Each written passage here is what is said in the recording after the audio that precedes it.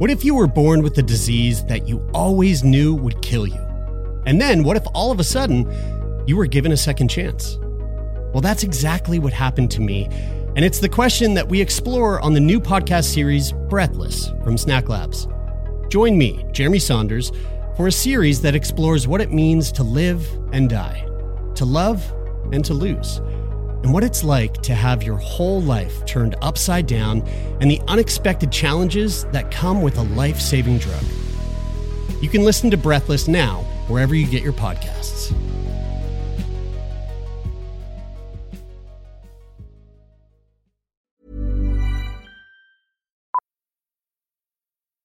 Millions of people have lost weight with personalized plans from Noom. Like Evan, who can't stand salads and still lost 50 pounds. Salads generally for most people are the easy button, right? For me, that wasn't an option. I never really was a salad guy. That's just not who I am. But Noom worked for me. Get your personalized plan today at Noom.com. Real Noom user compensated to provide their story. In 4 weeks, the typical Noom user can expect to lose 1 to 2 pounds per week. Individual results may vary. Hold up. What was that? Boring. No flavor. That was as bad as those leftovers you ate all week. Keke Palmer here. And it's time to say hello to something fresh and guilt-free. Hello Fresh. Jazz up dinner with pecan-crusted chicken or garlic butter shrimp scampi. Now that's music to my mouth. Hello Fresh. Let's get this dinner party started. Discover all the delicious possibilities at HelloFresh.com. Millions of people have lost weight with personalized plans from Noom. Like Evan, who can't stand salads and still lost 50 pounds. Salads generally for most people are the easy button, right? For me, that wasn't an option. I never really was a salad guy. That's just not who I am. But Noom worked for me. Get your personalized plan today at Noom.com. Real Noom user compensated to provide their story. In 4 weeks, the typical Noom user can expect to lose 1 to 2 pounds per week. Individual results may vary.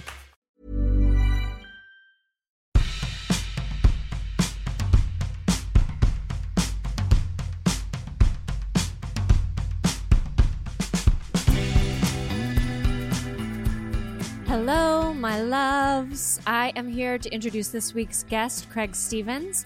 Craig's an award-winning writer and producer, passionate about projects that explore social issues, human potential, and innovation.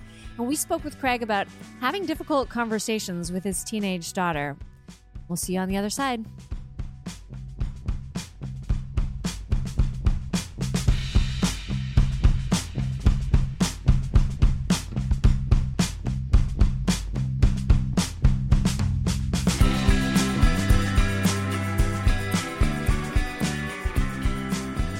Well, really excited to sit down and talk with you, Craig. A few weeks ago, a CBC news story kind of came across our radar. It was through CBC Parents, and the title of it was "Kids Aren't Flipping Through an Old Penthouse Anymore. They're potentially watching hardcore porn."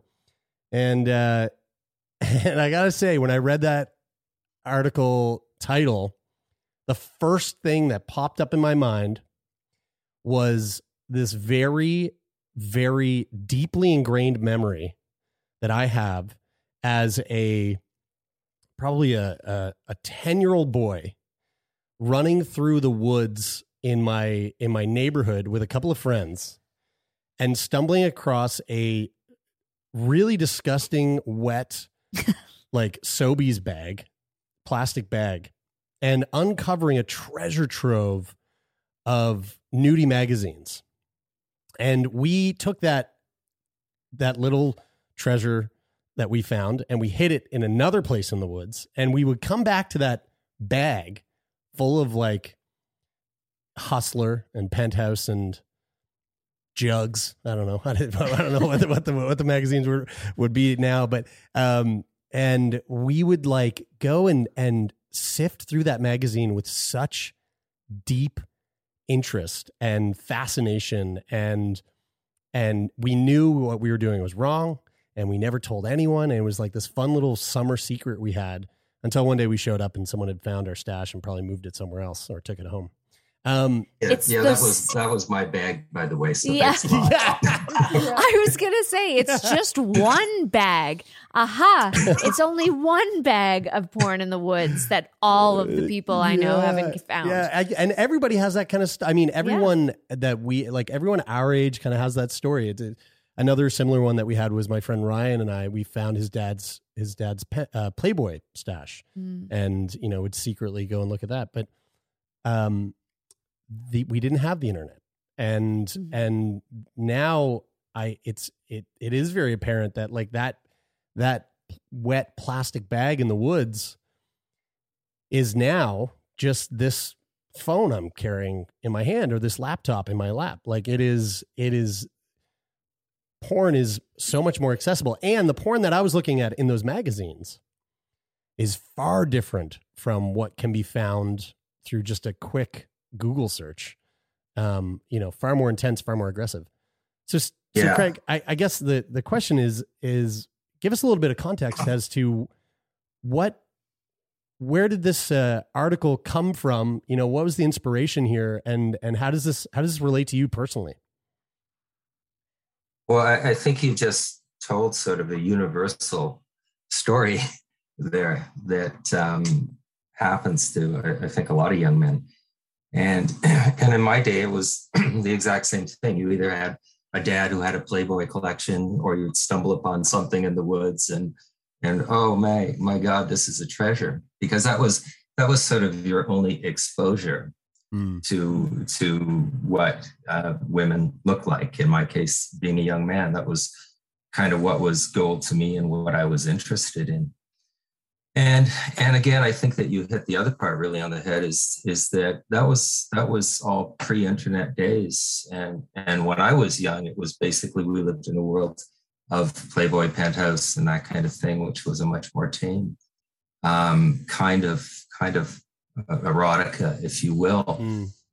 And then, of course, the internet came along, and like everything else, it really changed it. And you have right now, again, as you said, you have basically anything in any area of interest in human sexuality. You can find portrayals of it there. And that's both the good and the negative. And one thing that I wanted to emphasize in the article was I didn't want it to be, say, hey, I'm against porn, or I'm for porn, or all porn is bad, or all porn is good. I think it's like everything else, that there's kind of a balance of what might be good for the healthy development of sexuality in a kid. And I mean, that's the, I see is that a cat there? That is a moving mop, also known as my puppy Donut. I was close. he was kind of disappearing between the rug and the chair. But no, it's a beautiful animal. So of course, then the internet came along, and it had this whole offering, and none of this I would have given too much thought to at all until I became a father. And once that happens to you, a lot of the stuff that you took for granted, or behaviors that you took for granted, in my case, being a heterosexual male and having a daughter, you sort of have to, or you don't have to, but you tend to gain a different perspective as your daughter grows up, and you see kind of their world through a young girl's eyes, and the kinds of things that they might be exposed to. And what kind of got me interested in it, just to really get back to the essence of your question, was that I think we're in kind of an experiment, because we've never in human history, we've never had a time where that much of that material was so omnipresent, and that people, and particularly young people, could access at any time. And so that raises a lot of questions. I mean, what is the impact of it on young minds? And I mean, you can just flip through this study after study after study that has different perspectives on it. But I think that there are some negative ramifications that are proven to be coming out of the situation we're in now. And so then, as a parent, the next question is, what can you do about it? What will the impact be, and what can you do about it? Mm. Well, I'm really curious. So we kind of jumped in at the level of, okay, how do you talk to your kids or your daughter about porn? But what about just the current sex education that exists and like those conversations that you have to have before the porn conversation with your kid? Did you find, what was that experience like for you? Well, I guess that kind of happens on two levels, right? There's, and I think it's probably different depending on where you reside and what the local boards are doing. But I was kind of amazed that I felt that there was that sex education was a real afterthought, and here in Ontario, and I think that once our current government came in, it became less, even more of an afterthought in terms of what people could teach in school. Mm-hmm. And there's always this perpetual little battle that's going on, is that some parents really believe that kids should have education because they're realistic enough to appreciate that the kid's going to be exposed to everything anyway. And so all you can do is just try and guide it in the right direction. So I of course, we support anything that can be helpful to kids in terms of sex education in school, because we just think that's really important. I don't think it's rocket science. It's really important that, particularly at that young age, that they should be getting a balance of input, especially when they're getting all of this negative stuff, where they might think, if they're on the internet looking at porn, they might think that, it's okay that it's violent. It's okay that it can be degrading. It's objectification is okay. And all this stuff. And so I think education is really important to strike a balance. Now, that said, I think that if every parent would say, hey, that's not always easy. And sometimes if you even address that subject with your kid, they might want to be running out of the room as quickly as possible. I certainly know I did when I was that age. But yeah, I think it is a real challenge. And that's of course counterpointed with everything we've been going through the last couple of years, where kids in and of the situation feel that they've had so much taken away from them just because they can't, they don't get their grads, they don't get their dances, they're always being hassled to put on masks and don't gather. So it's just a lot of stuff for that age, and so that's what kind of got me writing the article. For you in your house, what came first, the sex talk or the porn talk?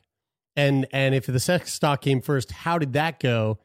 And then with the porn talk, have you had that? And how did that go in comparison to the sex talk? Well, there's two levels there. And I guess that's really depends on the age of the child at the time. I mean, I think when we were getting to about grade 5 or 6 or 7 when we started to, have that discussion of, this is sort of that, here's how life works kind of discussion. And that was backed by the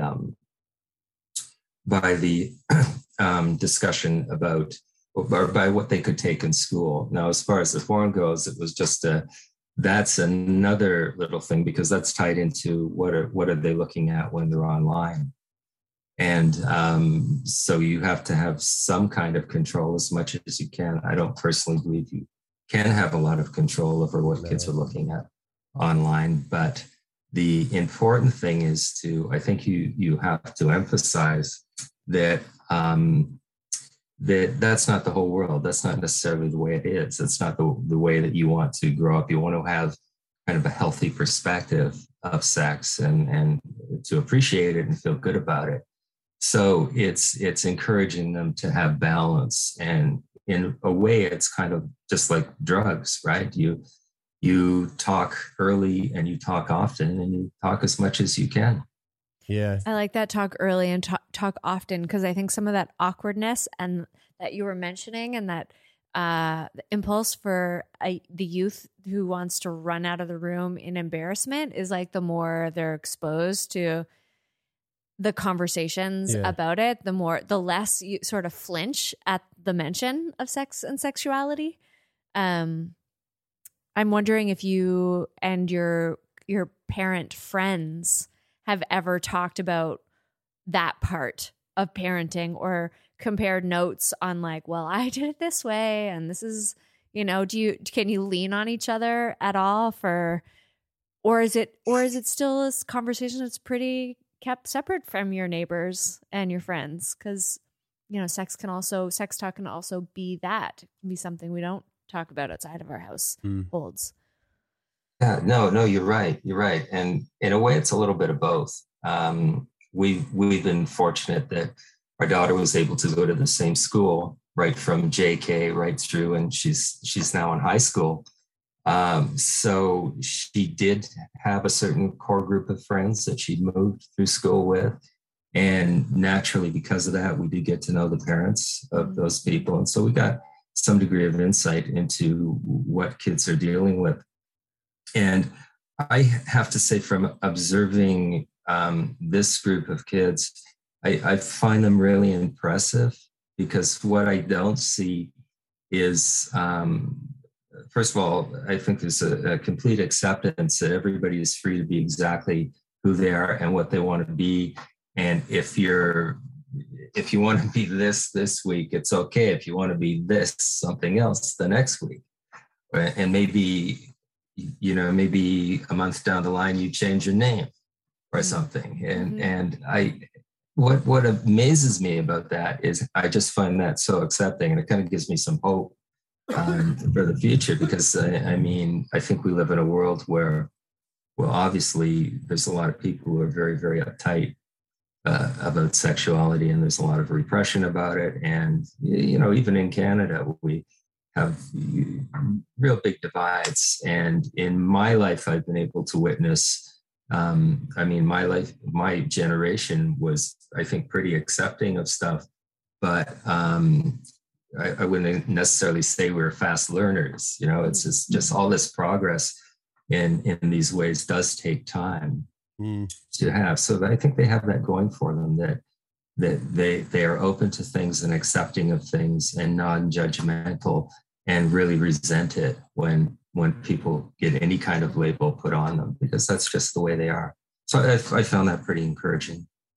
Totally. It's interesting that exists at the same time or is happening just shortly after the wave of kids that were raised on phones and tablets and technology. It's like when I think about my nieces, like I have a 20-year-old niece, and she's definitely more into the phone and the screen and the virtual life than her younger sisters, who are sort of the kids that I'm hearing you describe right now, that are, you know, posting on Instagram as well, but things about how, you know, trans women are women too. And, you know, gender is dead. Exactly. Yeah. It's over, you know? So it's interesting to watch how things are evolving, but also with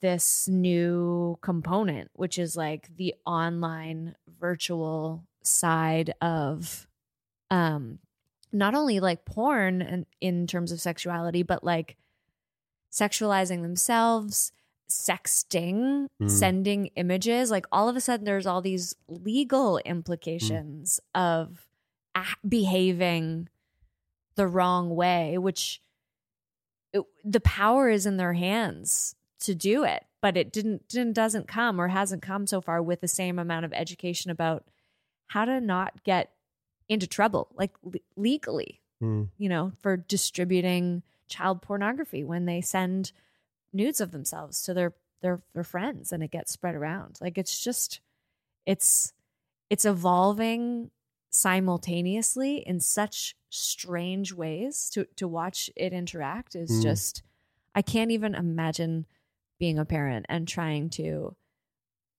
observe and guide that. Like I think you hit the nail on the head when you said they're carrying this thing in their hands. And I sometimes wonder what a difference it would make if that phone, you know, just wasn't there, because it's omnipresent. They're just continually on it a lot.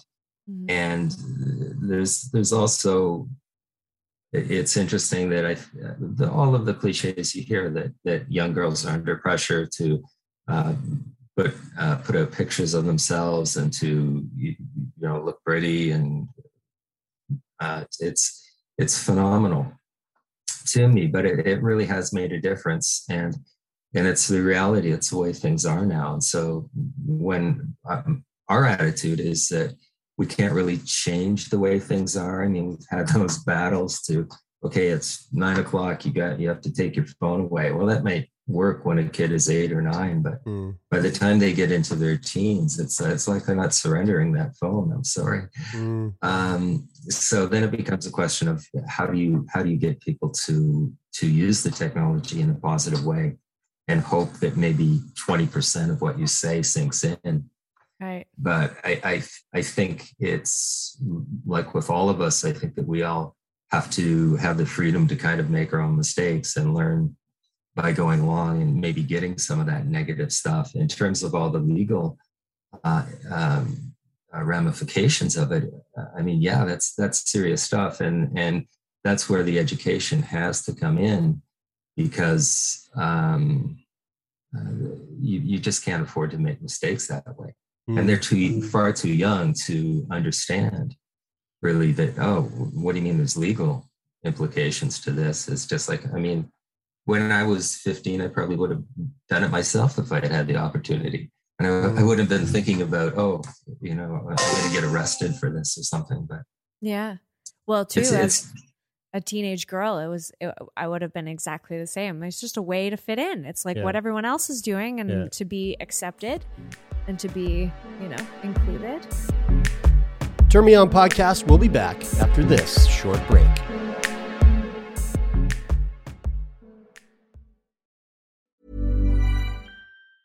Mom deserves the best, and there's no better place to shop for Mother's Day than Whole Foods Market. They're your destination for unbeatable savings, from premium gifts to show-stopping flowers and irresistible desserts. Start by saving 33% with Prime on all body care and candles. Then get a 15-stem bunch of tulips for just $9.99 each with Prime. Round out Mom's menu with festive rosé, irresistible berry chantilly cake, and more special treats. Come celebrate Mother's Day at Whole Foods Market. Many of us have those stubborn pounds that seem impossible to lose, no matter how good we eat or how hard we work out. My solution is PlushCare. PlushCare is a leading telehealth provider with doctors who are there for you day and night to partner with you in your weight loss journey. They can prescribe FDA-approved weight loss medications like Wegovy and Zepbound for those who qualify. Plus, they accept most insurance plans. To get started, visit plushcare.com/weightloss. That's plushcare.com/weightloss. Ever catch yourself eating the same flavorless dinner 3 days in a row? Dreaming of something better? Well, HelloFresh is your guilt-free dream come true, baby. It's me, Keke Palmer.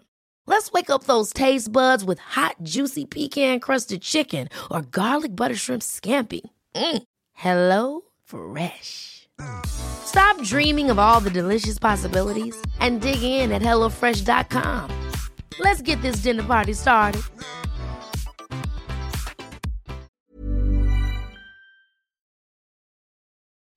I know that when you speak to this, that you're not coming at this from a professional standpoint. Like you're a father. You're a father speaking from a father's point of a father trying to do the best that they can with the all the faculties that you have before you. What to other parents that might be listening to this and haven't really had that conversation with their children yet, what are some of the key things that you have taken away from this in terms of the thoughts that you've put forward when it comes to like having the conversation with your child about porn? Like one of the big things that you kind of touch on in the article is this idea of separating fantasy from reality. Can you talk a little bit about that? Sure. I think that one of the realities of pornography is that it can paint this perfect picture where sexual gratification is there whenever you want it, with whomever you want it.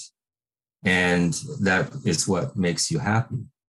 And I think it's important for kids to understand that, that's not necessarily real. It's not true. It's an artificial image that you're getting, and it doesn't reflect what the real world is. And I mean, I think any parent would want for their child, boy or girl, that as they grow up and they go through puberty, that they have the opportunity to have healthy development, and with any luck in an environment that really isn't hurtful, so that they in a very natural way can grow to be the person that they are and express their sexuality as they see it.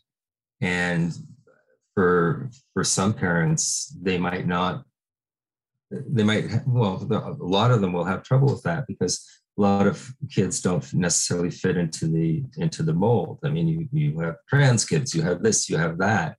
And so again, it comes back to what I said earlier, whether it's drugs, pornography, sex, anything, it's really important to talk early and talk often, because that way you can really keep it top of mind with them. You're not sort of saying, hey, next week we're going to have this big discussion and it's really going to freak you out.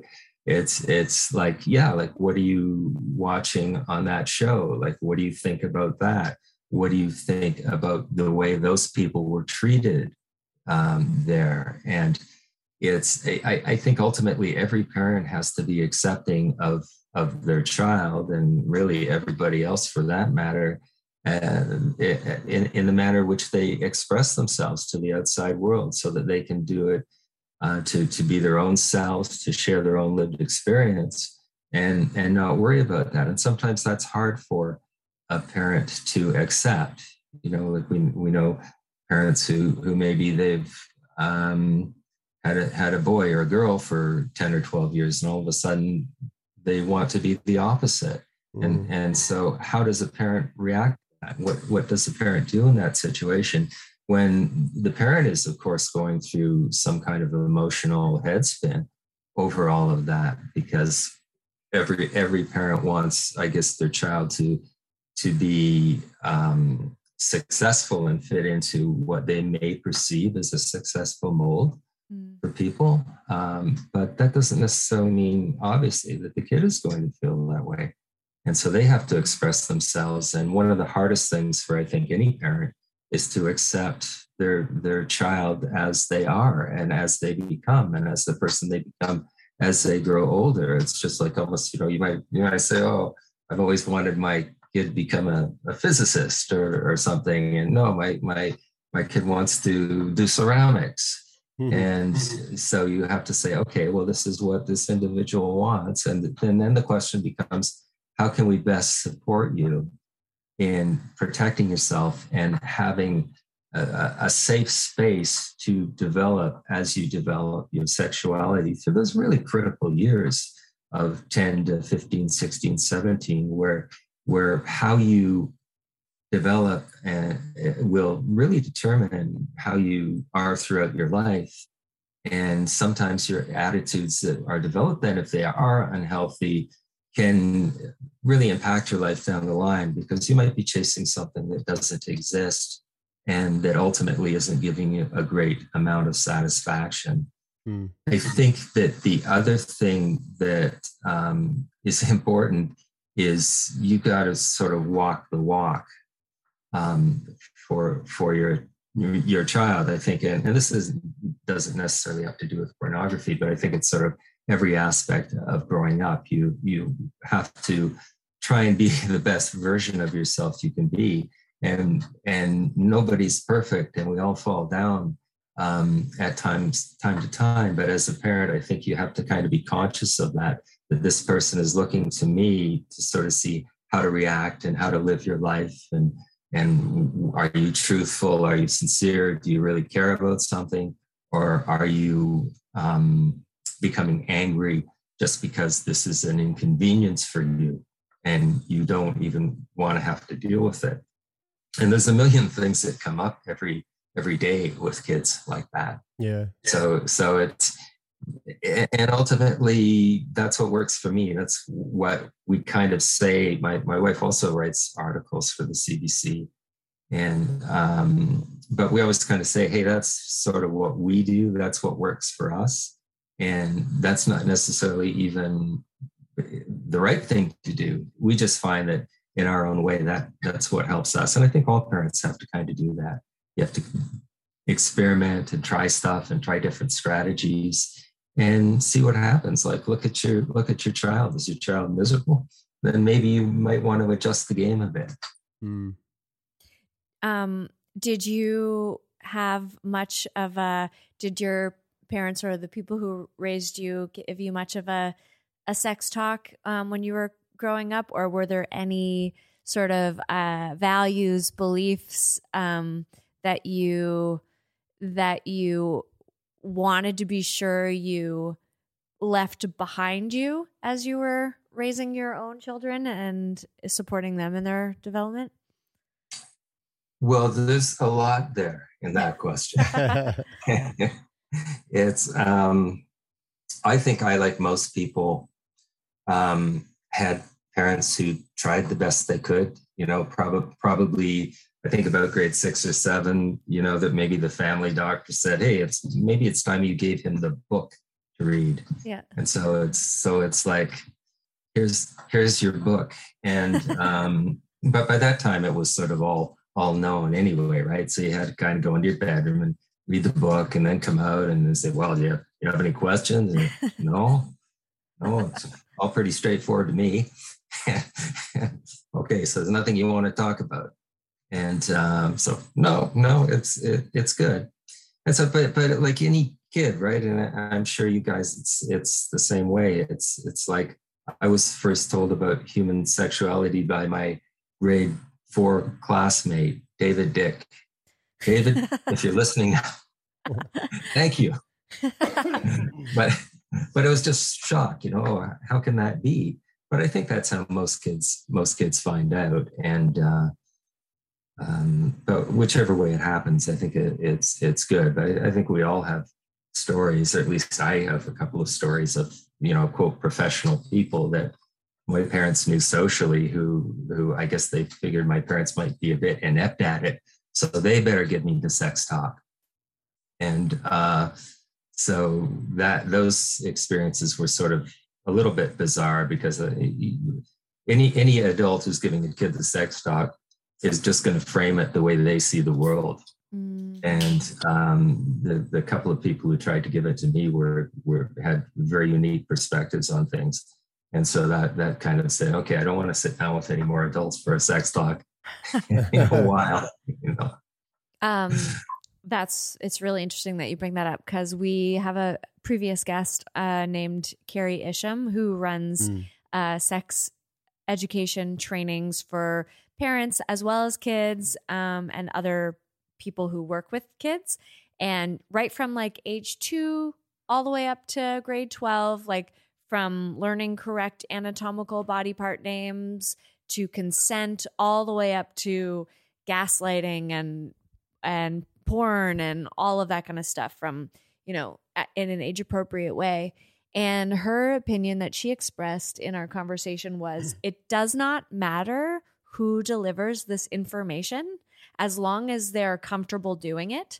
Because if you try to force this job onto a school teacher who like really doesn't want to go there, who doesn't want to deliver that information to kids, then they're not going to get a good experience of the education. So she's like, I don't care if it's your gym teacher or the principal of your school or the minister at your church or your parent, but someone's got to deliver this. Someone who's comfortable doing so has to deliver this information. And she's a bit of a renegade. Like she's definitely a lot of parents sort of privately go to her classes. Like she's not in a lot of the school system, to the best of my knowledge. But I'm wondering what your thoughts are on that. Like, could you, if I say, who's the designated person in your friend, family, community that's going to lead the sex conversations for our youth, you're like, oh yeah, I know exactly who would be the best person for that in my life? Well, I guess it could be any number of people, but I really appreciate the point of it. It's like, that education is important. It should be ongoing. I personally believe you just can't know enough about stuff.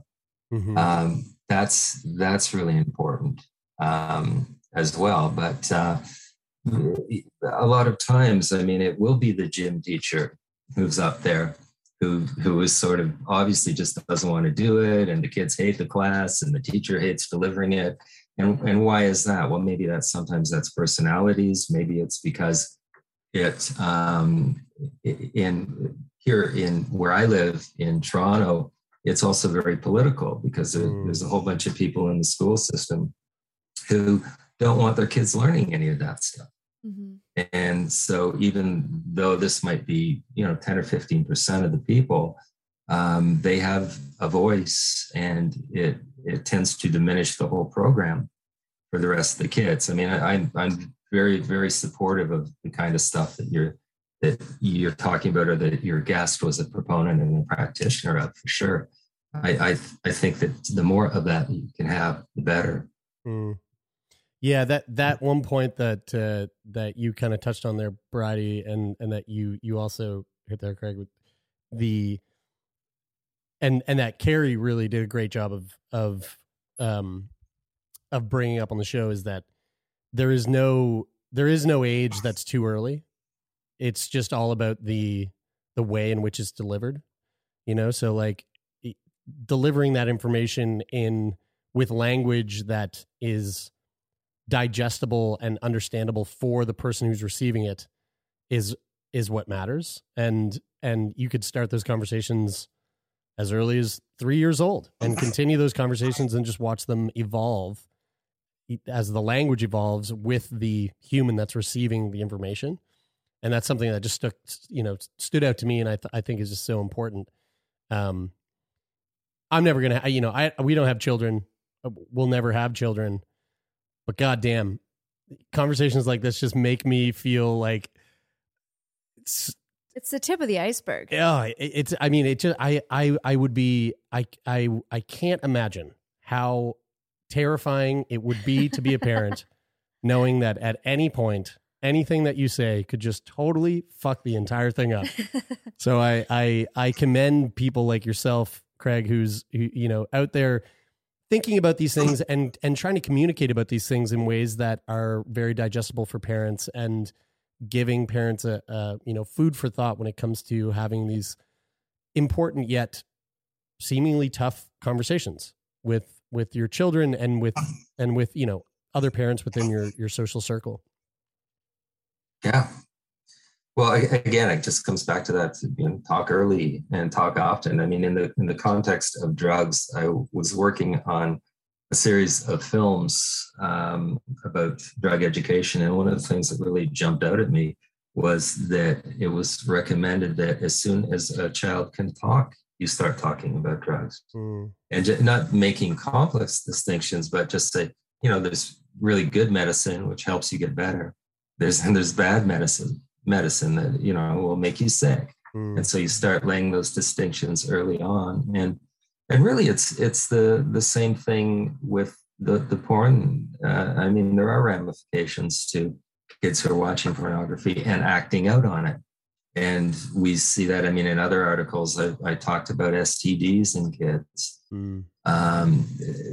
There's just so much out there that you don't want them to be living that lifestyle for a number of reasons, but unless that's their choice, and they're protected and they protect themselves. So it's a complex thing, and every person is different. And when you're the thing that amazed me, one of the things anyway that amazed me most about being a parent, is that the child you have these visions of what it will be, but everybody is their own unique individual. Yeah. And there's nothing to say that, that just because it's your child that you're going to have that kind of rapport, or you're going to be even compatible. Thankfully, in our case, we really are, and we are able to open up channels of communication, but that's not always the case. So it's a really tough thing, and who knows where it goes in the future, but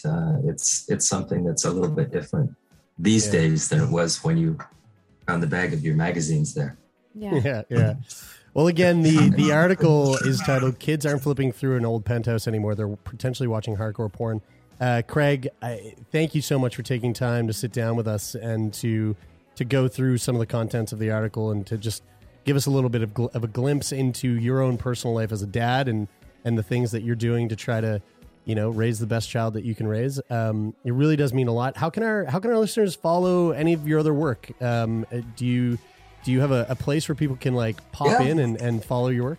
Yeah, I have a site. It's called Media Diner, all one word, mediadiner.com. And of course, there's a number of articles up there on the CBC. I think there's probably about 25 now. Amazing. So there you go. But listen, I really appreciate the chance to chat with you both. As I say, I think you've got an amazing show and you're talking about really important things. So keep on doing what you're doing. Yeah, well, thank you very much. Thanks, Greg. Yeah, thanks a lot. Okay, have a great day. Bye-bye.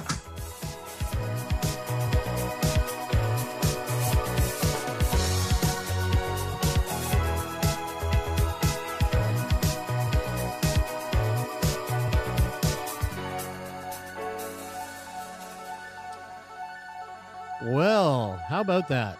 How about that? Do you know what? When I was just taking a look at Craig's other titled articles. Yeah. And there's some really cool really cool stuff in here. So he's got titles like "My daughter wants to drive to LA when she's 16 and it's all my fault." My daughter thinks Roaring 20s is coming, but I'm not so sure. Why I'm honest with my daughter about my past drug use. What's a dad to do when mom and teenage daughter clash? So he writes quite a bit about that relationship. I wonder if he gives his daughter kickbacks, I don't know. Oh, does she get money? It's like I'm going to write about you. I'm writing about you all the time. We're paying the bills under this roof, but here's a little boost to your allowance because if it wasn't for you, daughter. What do comedians do when they make jokes about their families and loved ones? Yeah, is there some sort of some royalties for being shit on? I mean, yeah, there must be. What's the consent piece like that? Because when you write a book, you have to get everyone's permission to name them. I mean, you could change the name and a couple of identifying details. I don't think you need that as a comedian. But I've heard I listen to a lot of comedians through podcasts and stuff, and I'm a big fan of stand-up comedy. And I've heard a lot of comedians talk about, Bill Burr he's talked at length about having conversations with Nia, his wife, about making jokes about their relationship and her. Yeah. And what's her have you ever heard Bill Burr say "I'm in the doghouse for this joke"? No. Because he doesn't hold back either. No, he doesn't. But he's also extremely self-deprecating. And she's also sometimes on the podcast. She's on his podcast. Yeah, I haven't listened to his podcast in a long time, but yeah, neither have I. She would make appearances. They've got they're a funny couple. They would be fun to hang out with. Yeah.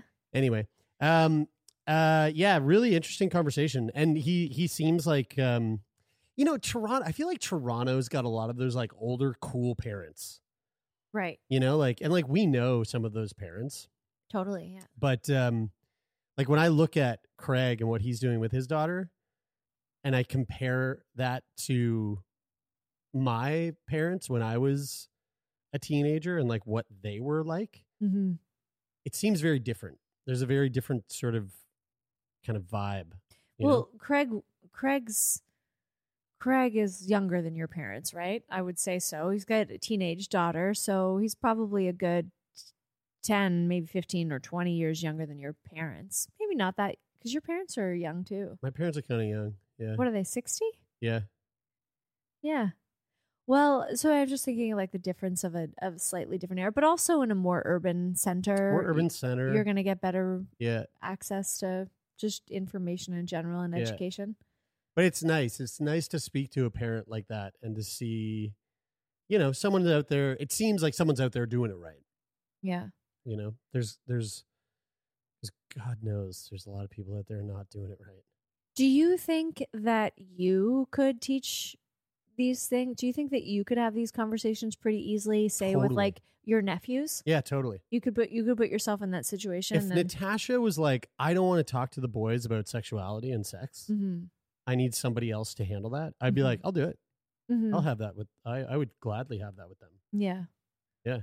What about just the other day I heard a story about, I was listening to Justin Lehmiller's podcast actually, and his guest was saying that when she was in like junior high, she volunteered to teach the younger students sex ed, and I think, and especially since we had that conversation with Carrie Isham, I was like, I wonder if I could just, if I could play that role, if I could just go into schools and teach that with the right tools, and the right sort of training. Because what's the, like, I mean, you asking me that, I'm thinking, what is the resistance there?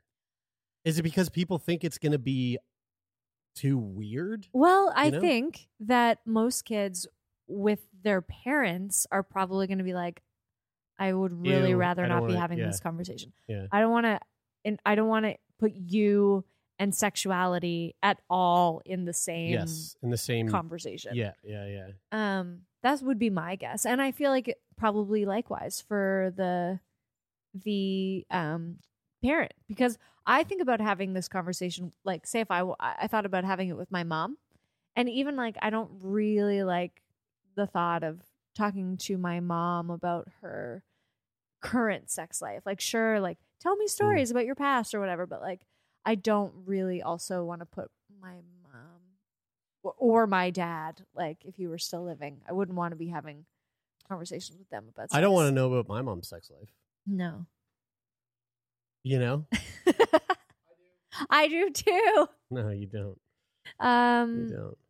Yeah, your mom is probably having a great time these days with I don't know. On the scene. Who knows? Not not even interested in entertaining the idea of it? I mean, I'm sure she's having a great time, but not interested. So people have that same reaction. Yes, I get it. To the idea of, but I didn't mean it that way. I meant more so like, why would someone like me find it hard to have a conversation like that with someone like my nephews? Yeah. Well, I don't fucking care. I don't think you know until you're in the moment. Right. Like, what's your intro?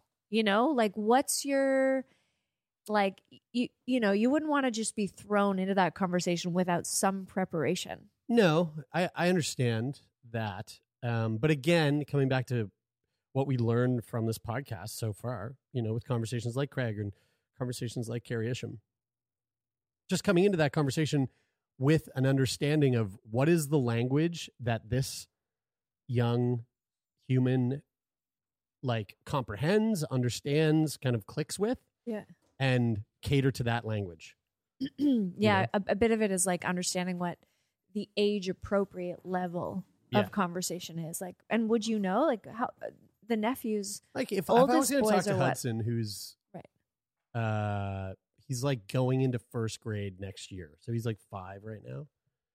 Yeah, I wouldn't be like, hey, let's talk about like body parts. Yeah, well, maybe body parts. That would make sense to me. Mm-hmm. But like, I wouldn't be like getting into the intricacies of which body parts go where. No. To like make a human. No. I would just be more so Maybe like, not. hey, let's talk about like consent, and let's talk about your body and when you want to give a hug and when you don't feel like giving a hug. Yeah, exactly. And like like how do you tell people when you're not into the idea of being hugged? Like how do you usually how would you explain that to someone? Or how would you tell if someone didn't want a hug? Yeah, exactly. Like those kinds of things. Yeah, totally. That would make sense to me. Yeah. But the older boys, what do you think? Them, I'd be like, all right, let's talk about masturbation. Let's talk about sex. Let's talk about oral sex. Let's talk about penetrative sex. They're only 11, aren't they? Yeah, but I mean, it's not like they don't know. It's not like they don't know what that is, and if they don't, it's right around the corner. So it's like get them prepped. Be like, yo, you gotta like you should have a general understanding of this so that you know what it is, so that you know that this is something that is like reserved for a special time, a certain, like it's not It's not something to be like to be taken lightly. Yeah. You know, because like this is the time where it is that thing. It's like, and again, back to what Craig was saying, this is the time where, you know, they're 11. They're 11 or 12. They're watching. They are watching porn. Yeah. They are coming across like that's so hardcore crazy. Pornography somewhere in their life. Yeah. Maybe not at home. Maybe it's like at a friend's house and like one of their friends was like, oh my God, look what I found on the iPad, or like whatever. Yeah. So if they're going to see it and they have zero context and then they see it, it's like, what does that, you know, how does their 11, 12-year-old brain comprehend that information? If they have at least a foundation of like, you know. Do you feel like it's worth your time having a conversation with Natasha about whether or not she's having those conversations? See, with now boys? that's where that's the hesitation. Yeah, that's where I'm not so sure. Because I don't like, what's my place? You know what I mean? Like, I don't want to say I don't. I do care. I do care about how those kids get educated about those things. But, you know, I don't know. Like if I feel like I wouldn't want to feel like I was imposing. But could you have a conversation with your sister? Hey, like, what's your approach to teaching your kids about sexuality? Yeah. That would be a really neat conversation for you to have, because I don't know. You know, I sent an email to a bunch of, you know, my sisters and female friends with children, and Carrie Isham's like whole deal I sent their way. It was just like, I just feel like I can't not send this. It would be irresponsible to not send this. And I heard back from Amy, but I didn't hear back from anyone else. And I thought that's fine. I'd kind of done my due diligence, but also, my sister, who has my young nephew, she said that she did one of the classes with her like 3-year-old, and now he won't stop talking about vaginas. Right. But she seems like she's on board for that, for sure. It seems like it would be easier if you were handed this information at age 2 and been like, patrons, you want to check out this moment on the video. Oh my God. Of Donut just totally just hogging the entire camera. Dude. Hey, can you sit? Can you sit down? Patreon.com/turnmeon for some cute donut content. Yeah. Sorry, he cut you off there. I also don't remember where I was at with that, but wow, how infuriating for the listeners that were really engaged with whatever where that was going. Oh yeah. It would be the incentive would be there mostly if you get like a kid, if you had that Carrie Isham material like when your kid was 2, and then you could follow it their whole lives. It might be more intimidating to be, you know, because even if someone had pulled me aside in my family at 14 or at 16 or whatever and had an actual conversation that was like sex positive with me, it could have changed a lot of things. Yeah, and that's totally, you know, like, because I never had that. I had that with my mom. It was a very short conversation. And again, it was that thing where I was like, fuck this. How short can we make this? I'm out. Yeah. You know, I never had like my uncles were cool. I had cool uncles, but like they didn't live close. They were a lot older, you know, like they were like my parents' age. Where I guess, that's you. Jesus Christ, that is nephews. me to my nephews. Yeah. I'm right. Yeah. Wow, I just said that as if I thought I was a 20-year-old. The fuck, I'm older than my sister. I'm older than her parents. Than their fucking mom. Yeah. But I do feel like a kid. Yeah. You know, and I think they also see me as a kid. Yeah. Because I'm immature as hell. But do you know what? They probably don't. They probably see you as a grown-up. That's really cool. Do you think? I don't know, man. I honestly so. think that they think I'm fucking 10. No, because when I was that age, I definitely thought like everyone over 30 was the same age. But I would almost guarantee you that they think I'm younger than Natasha. Unless Tasha's really beat into their head that, you know, Uncle Jeremy's my older brother. Right. I think they would look at me and go, well, He's got to be like, you're like, you bring girlfriends and wives to the house? Like, you've got to be a fucking kid. oh, let's ask them. Let's find out this Christmas. Yeah, okay. We'll do an age guess quiz. Holy fuck. That's so funny. Yeah. Well, anyway, it was really fun. It was a really great conversation. I'm glad that we got a moment to sit down and speak with Craig. And again, a lot of his articles are through CBC Parents. right. So highly suggest you go to check out some of his other articles at cbc.ca/parents. Where they've got, if you're a parent and you're looking for good content, Yeah, I mean, that's the place right there. absolutely.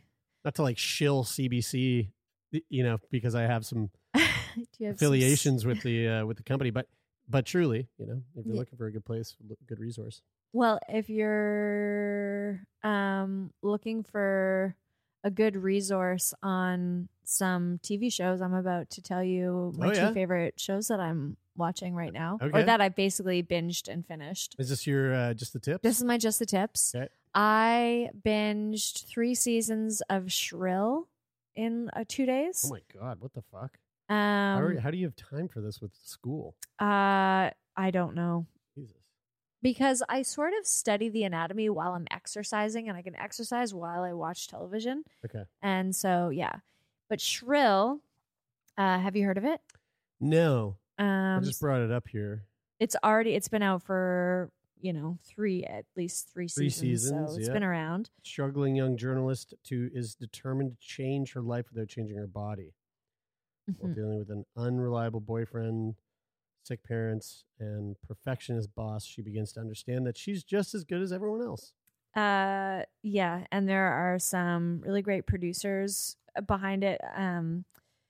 The lead actor in the series, I think you pronounce her name Adie Bryant. She is so good. She's an executive producer of several episodes, 13 episodes. Lorne Michaels is an executive producer. Ooh. And the characters are so fun. The sex scenes are really hot. Oh. And there are some really good performances, like really excellent performances throughout. And it's just like, it's wholesome, it's funny, and yeah, I think it's worth binging for sure. Very cool. Okay. And then the other show that I am binging, I think it comes out like 3 episodes at a time. And it's called Sex Lives with College Girls. Have you seen this one? Sex Lives with College Girls? Of College Girls. Okay. And the creators of I'm that. afraid to Google that. I know. Okay, here we go. Got it. I saw someone reference it on Facebook, and they clearly didn't want to write the title of it, but they were like, that You're shows like about the College Girls. SLOCG?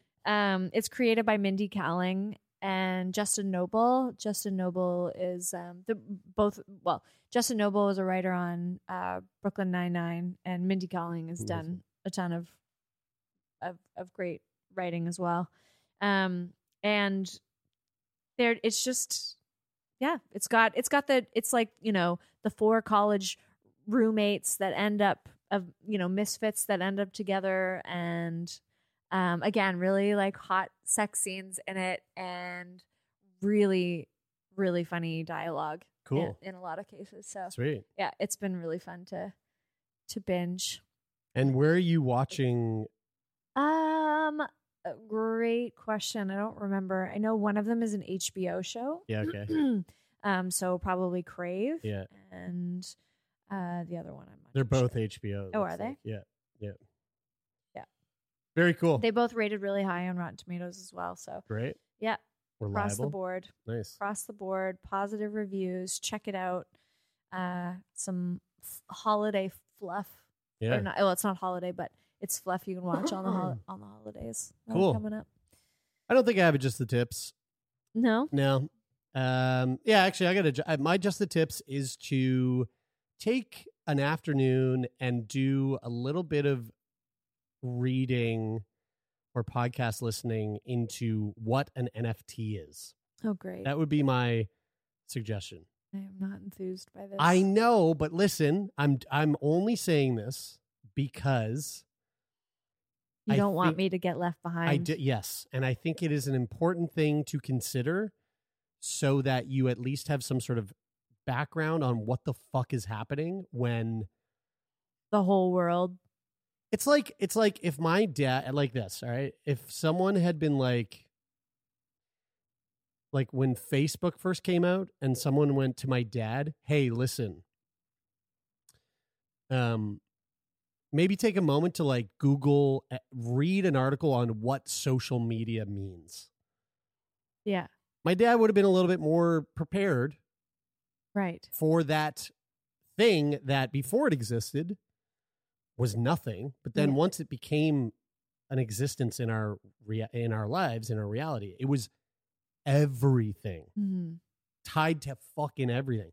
And I think this is the same thing. I'm not going to go get all fucking crypto bro on everyone, but might be worth just like watching. You know, it's Johnny Harris on YouTube, really amazing YouTuber who does a lot of like, he does a lot of like geography videos and stuff. But anyway, he's incredible. He used to work for Vox for a long time, but he recently did a video that's like, what the fuck is an NFT? And it's a great explainer.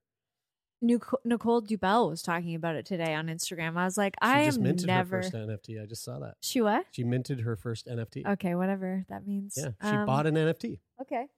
Yeah. Yeah. Okay. And she's great. And she's also on the fucking cutting edge cusp of everything. That's you true. know, like she's a smart cookie. Yeah. And it's if Nicole Dubell's on it, you know it's kind of something's right around the corner, you know? I just saw it and I had to go stand outside and look at a tree for a minute. I just had to go be like, I just need to know that it's okay, that I'm just here and I don't know any of these things and there's still meaning and a future to my life. There is. You don't need to know these things. You know, this isn't that, but it's like, it's, I don't know, you know, there's a very high probability that these things will become streamlined in the way we interact with like the internet. Yeah. In a way where you'll save yourself probably a lot of headache in getting to at least understand what it means. Anyway, dude, what the fuck ever. This is so boring. I'm already asleep. Well, I feel like actually the only thing I really grasped from like the previous conversation we had about this is that there's going to be some really rare art that Jeremy really wants to own, and really nothing is new about that. And I just have to figure out how to procure this in the event of a gift giving situation. Yeah. Because I no longer feel confident that a printed physical piece of framed art would be as meaningful. Yeah, no. That being said, before we wrap this up, the holidays are coming, and a lot of podcasts that I listen to, like Stuff Mom Never Told You, and even things like not Morbid so much, but God, I love Morbid. I'm on it. I'm hooked. And My Favorite Murder, the girls on My Favorite, and like even Brene Brown, and even like well, I don't listen to Glennon Doyle's podcast, but I did listen to the one with Brene Brown because I will listen to anything that woman talks about. But people are talking about the holidays coming up and boundaries and family of origin trigger stuff.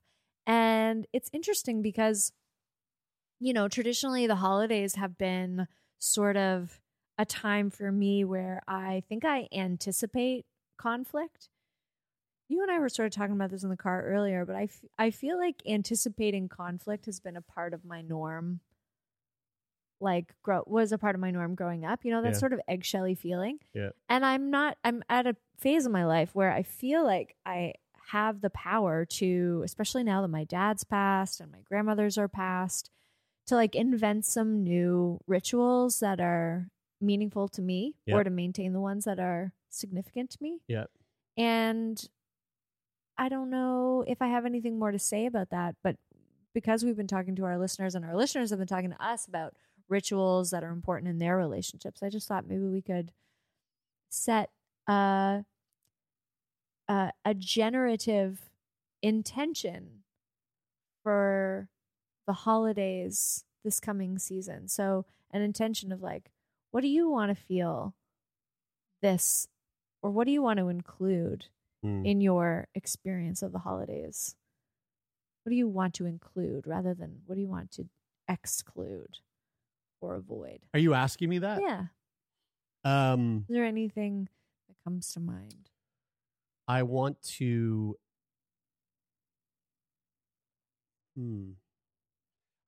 exclude work. Mm-hmm.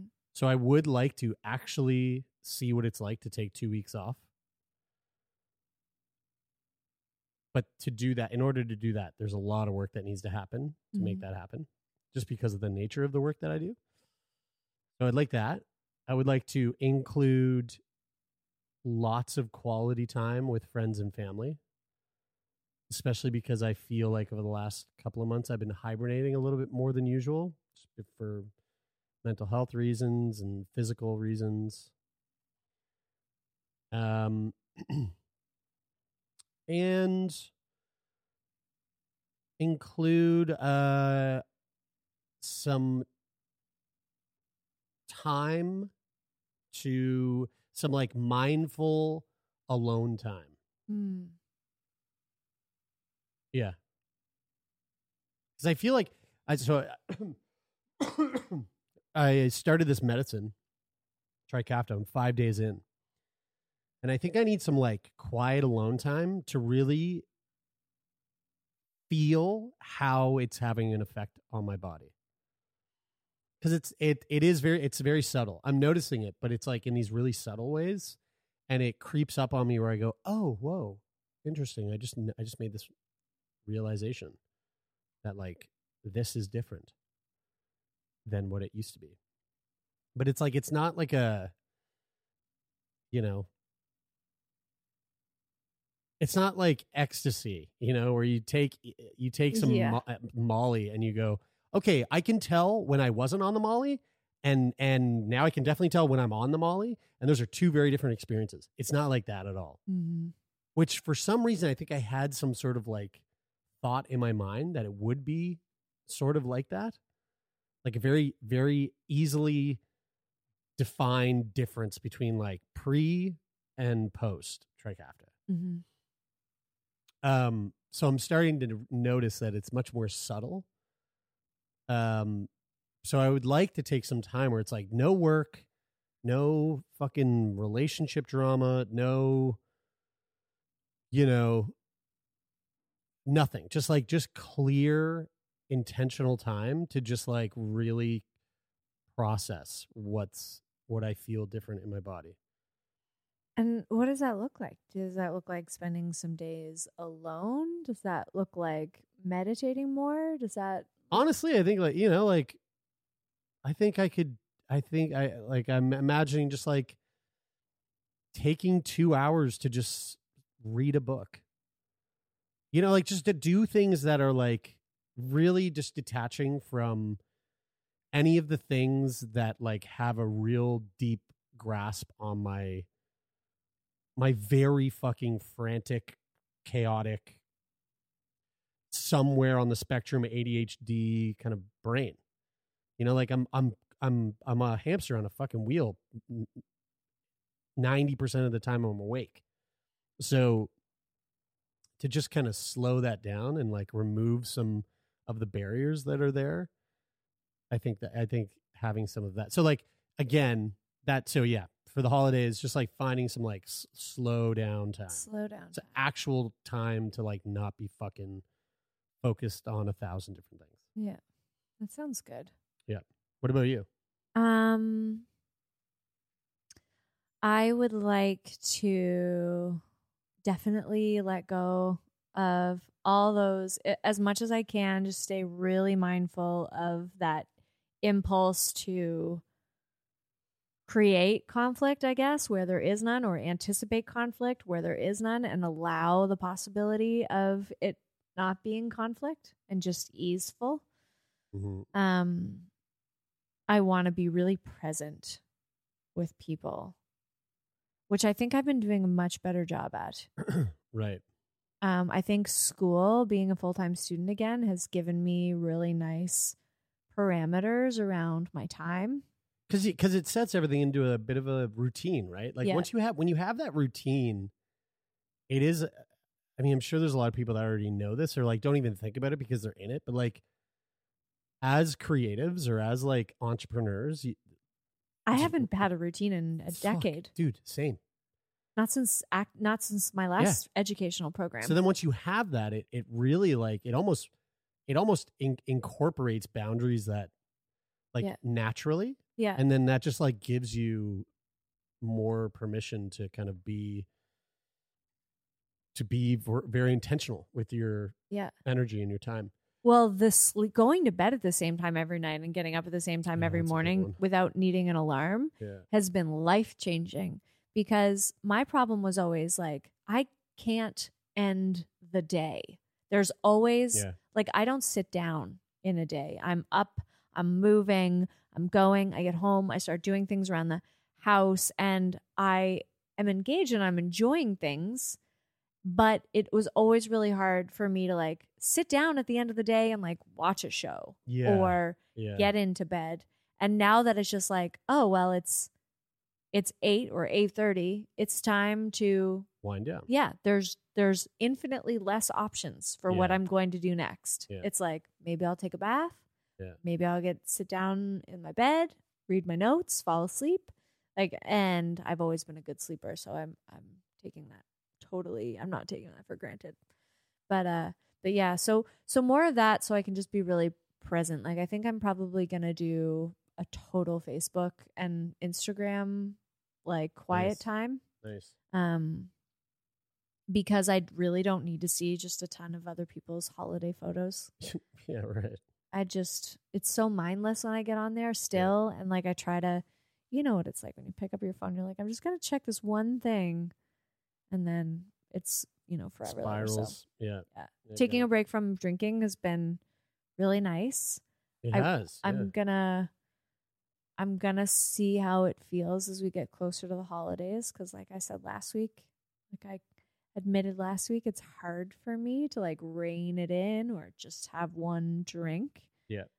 So any other non-drinkers out there have any good recipes that aren't too like, first of all, aren't laden with dairy and aren't full of total sugar, like a nice holiday beverage that I can indulge. And I don't like beer, so something like fruity, like a virgin sangria or something like that. I don't know, so that I can still go to parties and feel fancy. Yep. Yeah, that's my answer, I think. Sweet. Well, let us know what your plans are for the holiday. Mm-hmm. We'd love to hear it. turnmeonpodcast@gmail.com. Send it our way. What are you looking to have more of, less of? We'd love to hear it.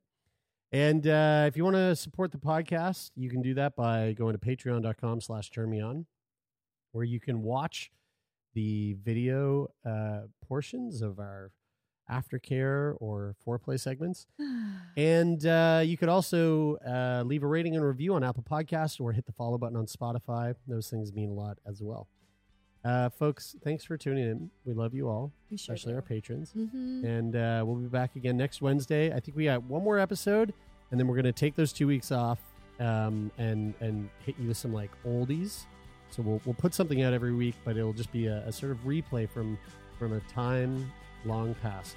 And after that break, we'll be back the first week of January. So. Which is your birthday. Our first episode back in the new year will be January 5th. Fucking A, 34. What's up? Whoa. So, yeah, have a good week, everyone. We'll see you next week before we take a break. Thank you so much. That is it for this week. And until next week. Go touch yourself.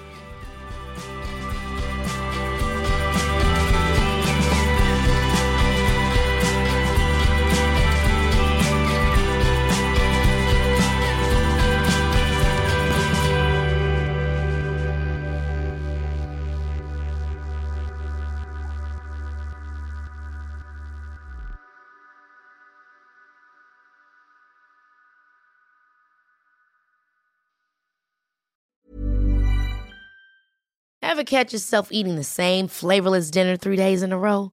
Dreaming of something better? Well, HelloFresh is your guilt-free dream come true, baby. It's me, Keke Palmer.